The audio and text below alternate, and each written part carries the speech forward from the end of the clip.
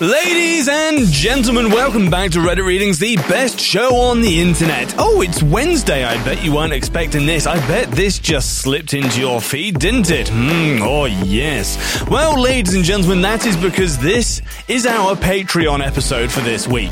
You might not know this, but every Wednesday we do a full episode that's available on our Patreon to our patrons. At the moment, the price of admission to heaven on earth is currently $4 a month. That's $1 a week. That's $1 per episode, and not just that, you get ad-free. Baby. So if you want to get yourself some juicy Patreon episodes once every week, head on over there and sign up. Don't delay. Buy today. Alright guys, today we are jumping into r/NuclearRevenge for an absolute dizzy of an episode. So grab your tea and your popcorn, get ready for 3 episodes a week if you're signing up, and let's go!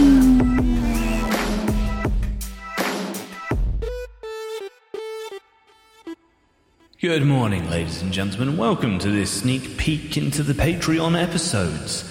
I hope you enjoy this, and I hope you hang around for more. If you don't, that's fine too. There's still going to be 2-3 episodes up every week. Our first NuclearRevenge story was posted by Craggle Tom. In the 70s, a gang beat up my dad and put him in the hospital. So he got revenge on all of them.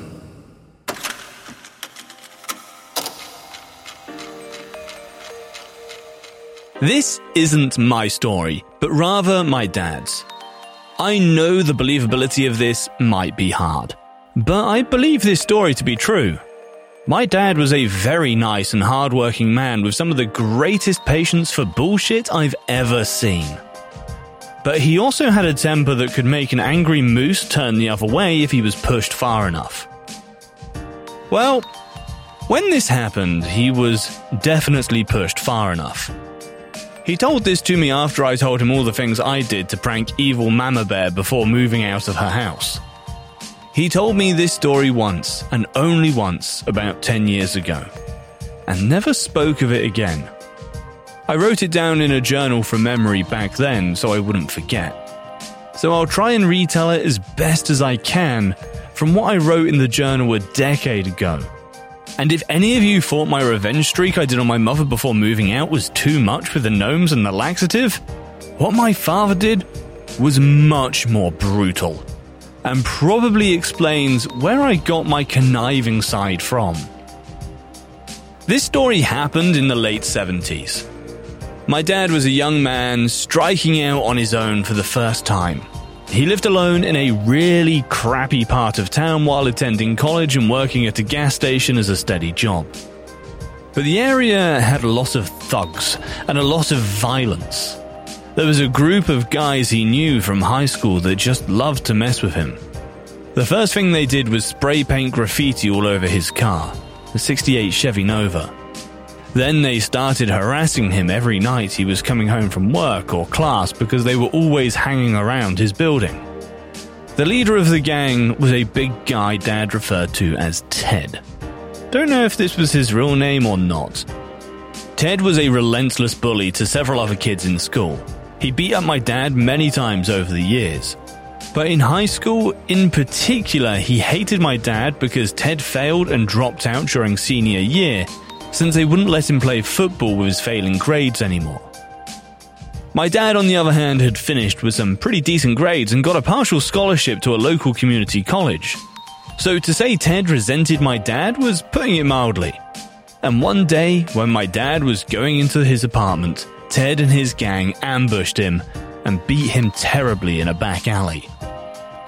My dad laid bloody and unconscious in that alley all night. He was found in the morning by an old lady walking her dog, and she called for help. He was in the hospital for months with several broken bones and head trauma. And this caused him to lose out on a lot of his college classes, and he had to retake them.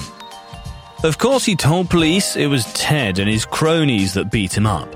But the police weren't very good at their jobs and claimed they had no evidence that Ted did it because he and his friends all supposedly had alibis, and there were no other witnesses. Well, That didn't sit well with my dad. He spent some time in physical recovery after getting out of the hospital, and then moved to a new apartment with a friend as a roommate. And together, they plotted his revenge on Ted. My dad told me that back then, if police failed you, you took payback into your own hands.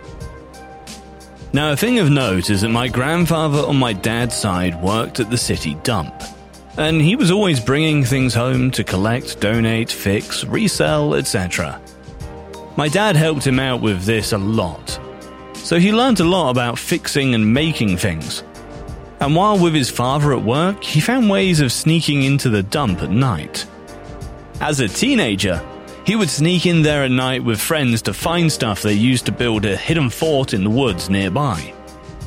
My dad said the fort was so well made that he even had a makeshift wood stove that they made out of recycled bricks and a metal barrel to use in winter to keep the fort warm.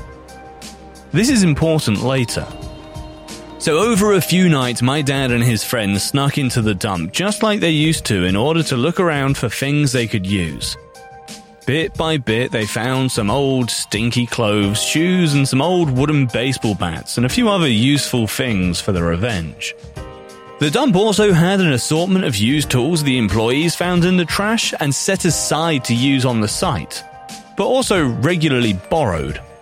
So no one really kept track of them. My dad and his friend kept all of the stuff they were going to use hidden at the old fort they made as teenagers near the dump.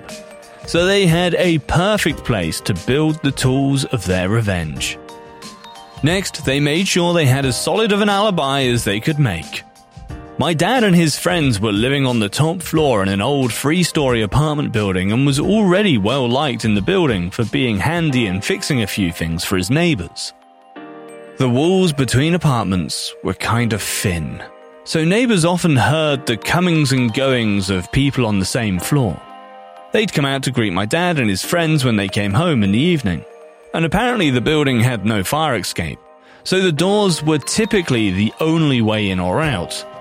And the main door of the building was generally locked at night with a clerk sitting watch the entire time. They came home, checked in with the clerk, said their good evenings to several neighbors, and then locked themselves in their apartment. They waited until midnight, and then used a knotted rope found at a dump to climb down 3 stories from their apartment window, which coincidentally was right above the dumpster in the side alley. They hid part of the hanging rope behind a gutter pipe, and then hooved it a few miles to the old fort where they'd hidden what Dad referred to as revenge cycles. He told me they were bicycles that they'd pieced together from junk parts found in the dump that were built and modified using the borrowed tools to have mounts for carrying the baseball bats and a few other things that couldn't fit into backpacks that they needed at the ready without making much noise or bogging them down. They rode the revenge cycles to the bungalow in an old neighborhood where Ted was living with his friends. Though squatting might be the better word.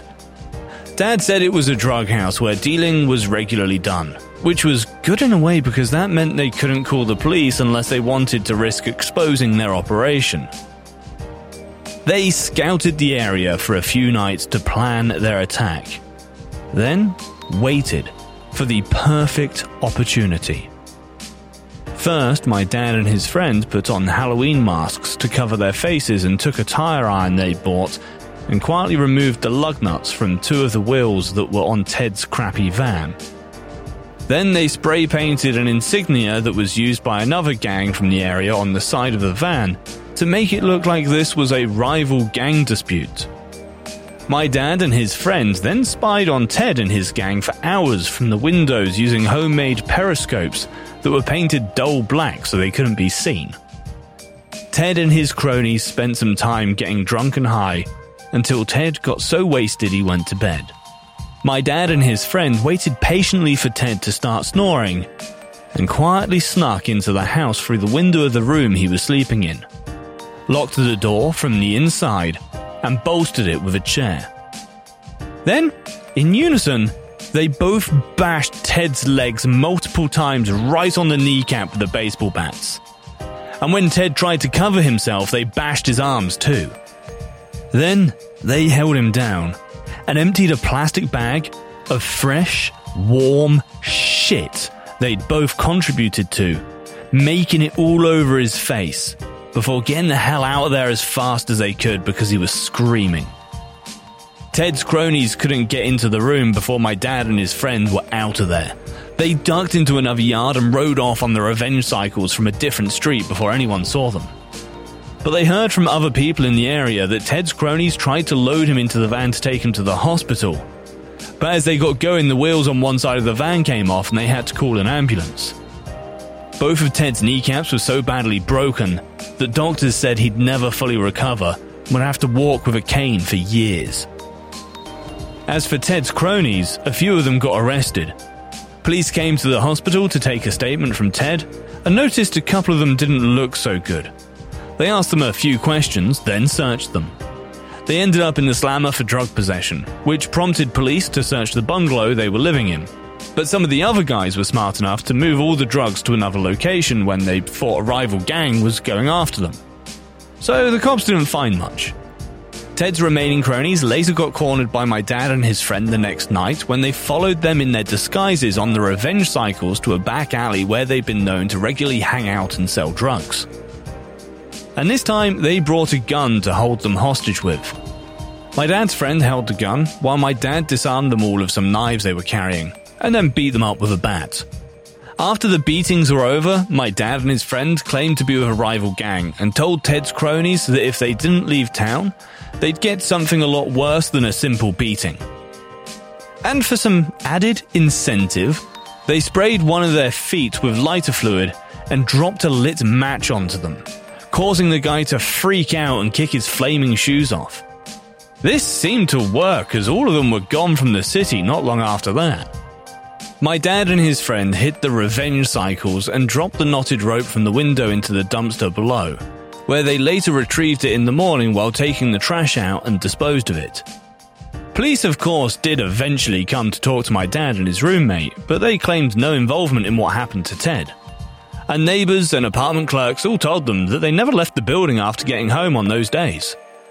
My dad and his roommate then let the police come into their apartment to search the place. But they didn't find anything that could be considered evidence, as they'd already disposed of all the stuff they used by taking apart the revenge cycles, and at night burning the baseball bats, masks and shoes and clothes they wore, and the knotted rope in the fort's barrel stove, till there was nothing left but ash. As for the gun, well, my dad said it was never real, but was instead a very realistic metal toy gun revolver that looked real enough in the dark to hold someone up.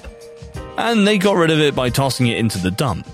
The cops were satisfied in the belief my dad had nothing to do with the incidents and just bid them good day. Dad never told anyone else but me and his younger brother that he and his friend did all of that. As for Ted, Dad said he never really bothered anyone again. And he ended up eventually leaving town some years later because he was convinced another gang was still out to get him. What happened to him after that, Dad didn't know. I could tell he felt some measure of guilt for what he did back then, but also seemed to feel fairly justified in it as well, since Ted had badly hurt many people around town just like what he'd done to my dad. So I suppose it was well deserved on some level. But my dad adamantly told me to never try anything like what he did. And I can't say I blame him. Revenge cycles sound like something from a Saturday morning cartoon with epic voiceover and 1 minute. 1, 2, 3, 4. Introducing the all-new multi-purpose Revenge Cycle. Needs no alibi. Hides all the evidence. You too can have knee-busting fun with your own Revenge Cycle. Only 3 simple payments of $29.95. Get your parents to buy you one now. Batteries not included. Terms and conditions apply. Yes, I know what you're saying. Oh, but you promised there was no ads in this episode. Alright, it was satirical, alright? It doesn't count. Read the fine print. Our next one is from Karasu Tepe AT. Try to strong-arm a victim illegally? We'll see about that. This happened back in 2010 when I lived in Winter Garden, Florida with my husband and his dying uncle.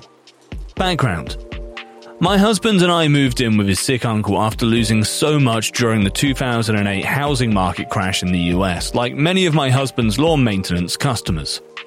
We also moved in with his uncle into a condo because his uncle had stage 4 cirrhosis of the liver, and his self-entitled sister and her family refused to help take care of him. My husband, a retired Seminole County Sheriff's Officer, important later, and I got ourselves set up in the condo's 2-bedroom, as his uncle had himself set up in the living room, including his bed. On the first day, we found dangerous black mold caused by a leaky dishwasher.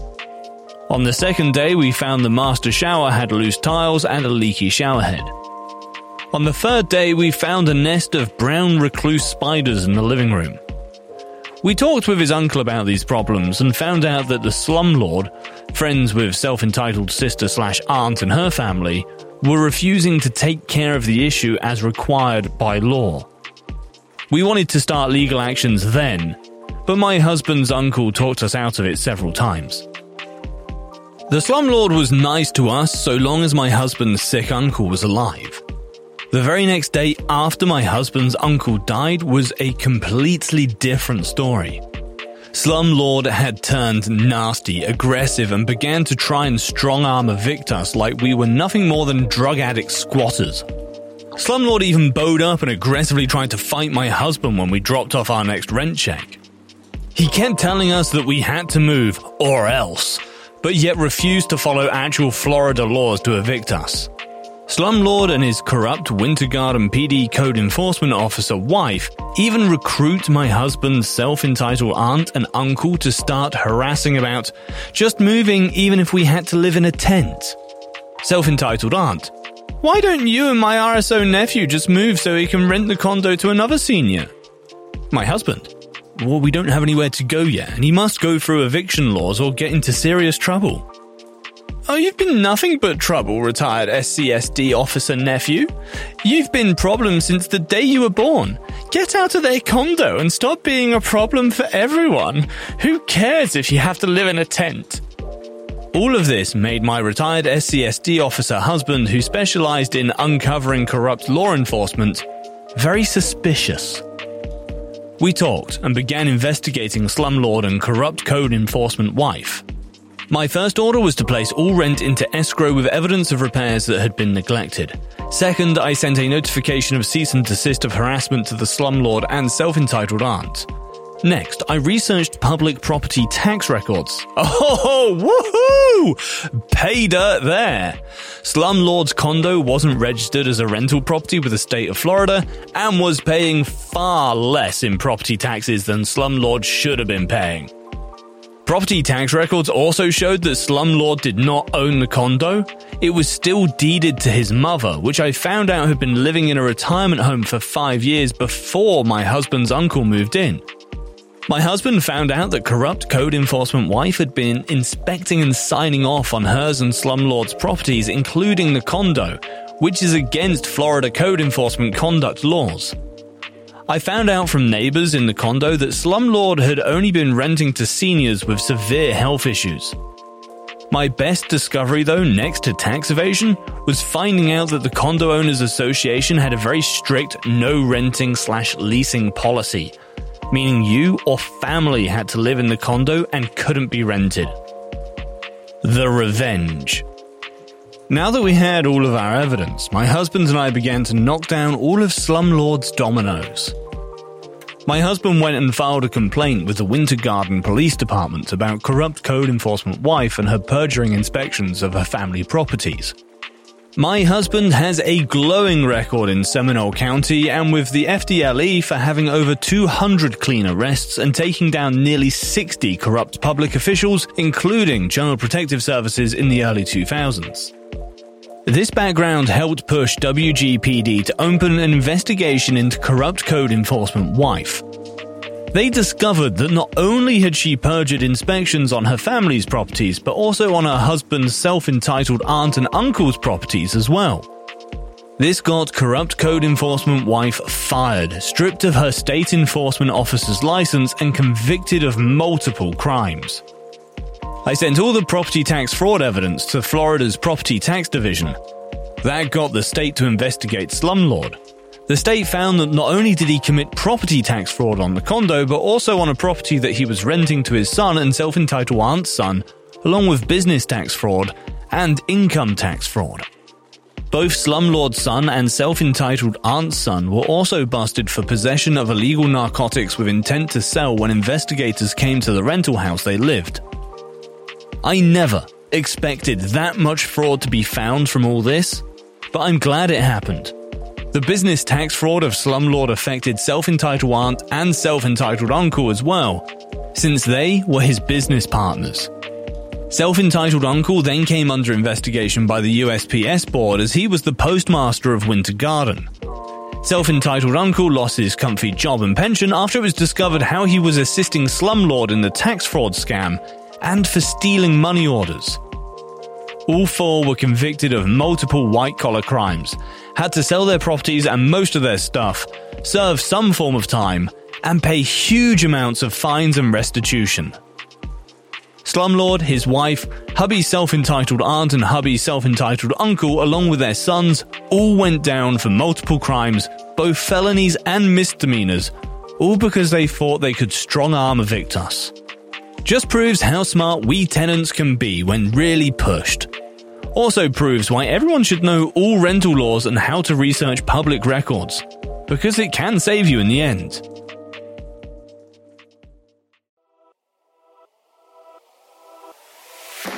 Alrighty, ladies and gentlemen, I hope you enjoyed that cheeky peek at what we hide behind our Patreon. If you want, it's $4 a month. Go and check it out. If you don't want the extra episodes, it's $1 a month just to get ad-free listening.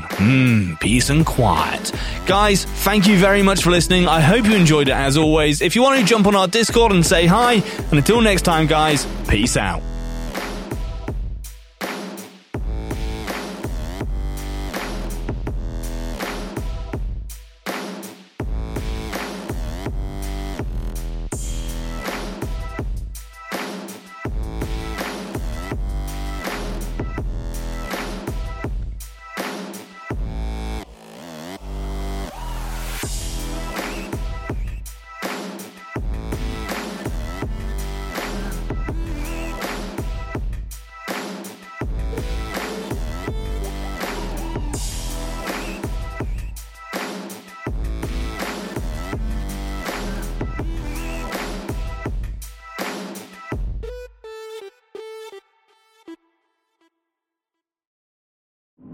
True terrors of horror, bizarre happenings, unexplainable events. On our podcast, Disturbed, terror takes center stage. Each episode is a journey into the darkest corners of human existence, delving into bone-chilling tales of kidnappings, serial killers, maniacs, and the very essence of your worst nightmares coming to life on this weekly true horror show. Disturbed is not for the faint of heart. It's an exploration of real, unadulterated horror sourced from everyday people. Each episode is a descent into the macabre, where we narrate stories that will leave you on the edge of your seat and crawling in your skin. We navigate the disturbing narratives that lurk in the shadows, offering a raw and unfiltered listen into the most terrifying aspects of the human experience. Enter at your own risk and let the unsettling tales unfold in the haunting realm of Disturbed. And remember, listeners, stay safe out there.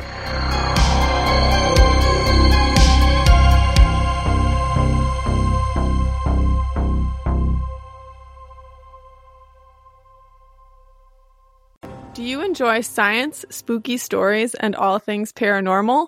We do too. While we would love for most paranormal stories to be true, we are here to tell you that they probably aren't. But that doesn't make them any less fun to speculate about. We are the Spooky Science Sisters podcast, In this podcast, we bring you bi-weekly discussions on possible scientific explanations behind the supernatural. Backed up by research articles and other credible sources, we do deep dives into things like archaeology and physics and share in-depth discussions with topic experts. Visit us at SpookyScienceSisters.com to listen to a couple of skeptics debunk some of your favorite alien encounters, cryptid sightings, and ghost stories with science, sass, and a significant amount of laughter. Thank you and stay spooky.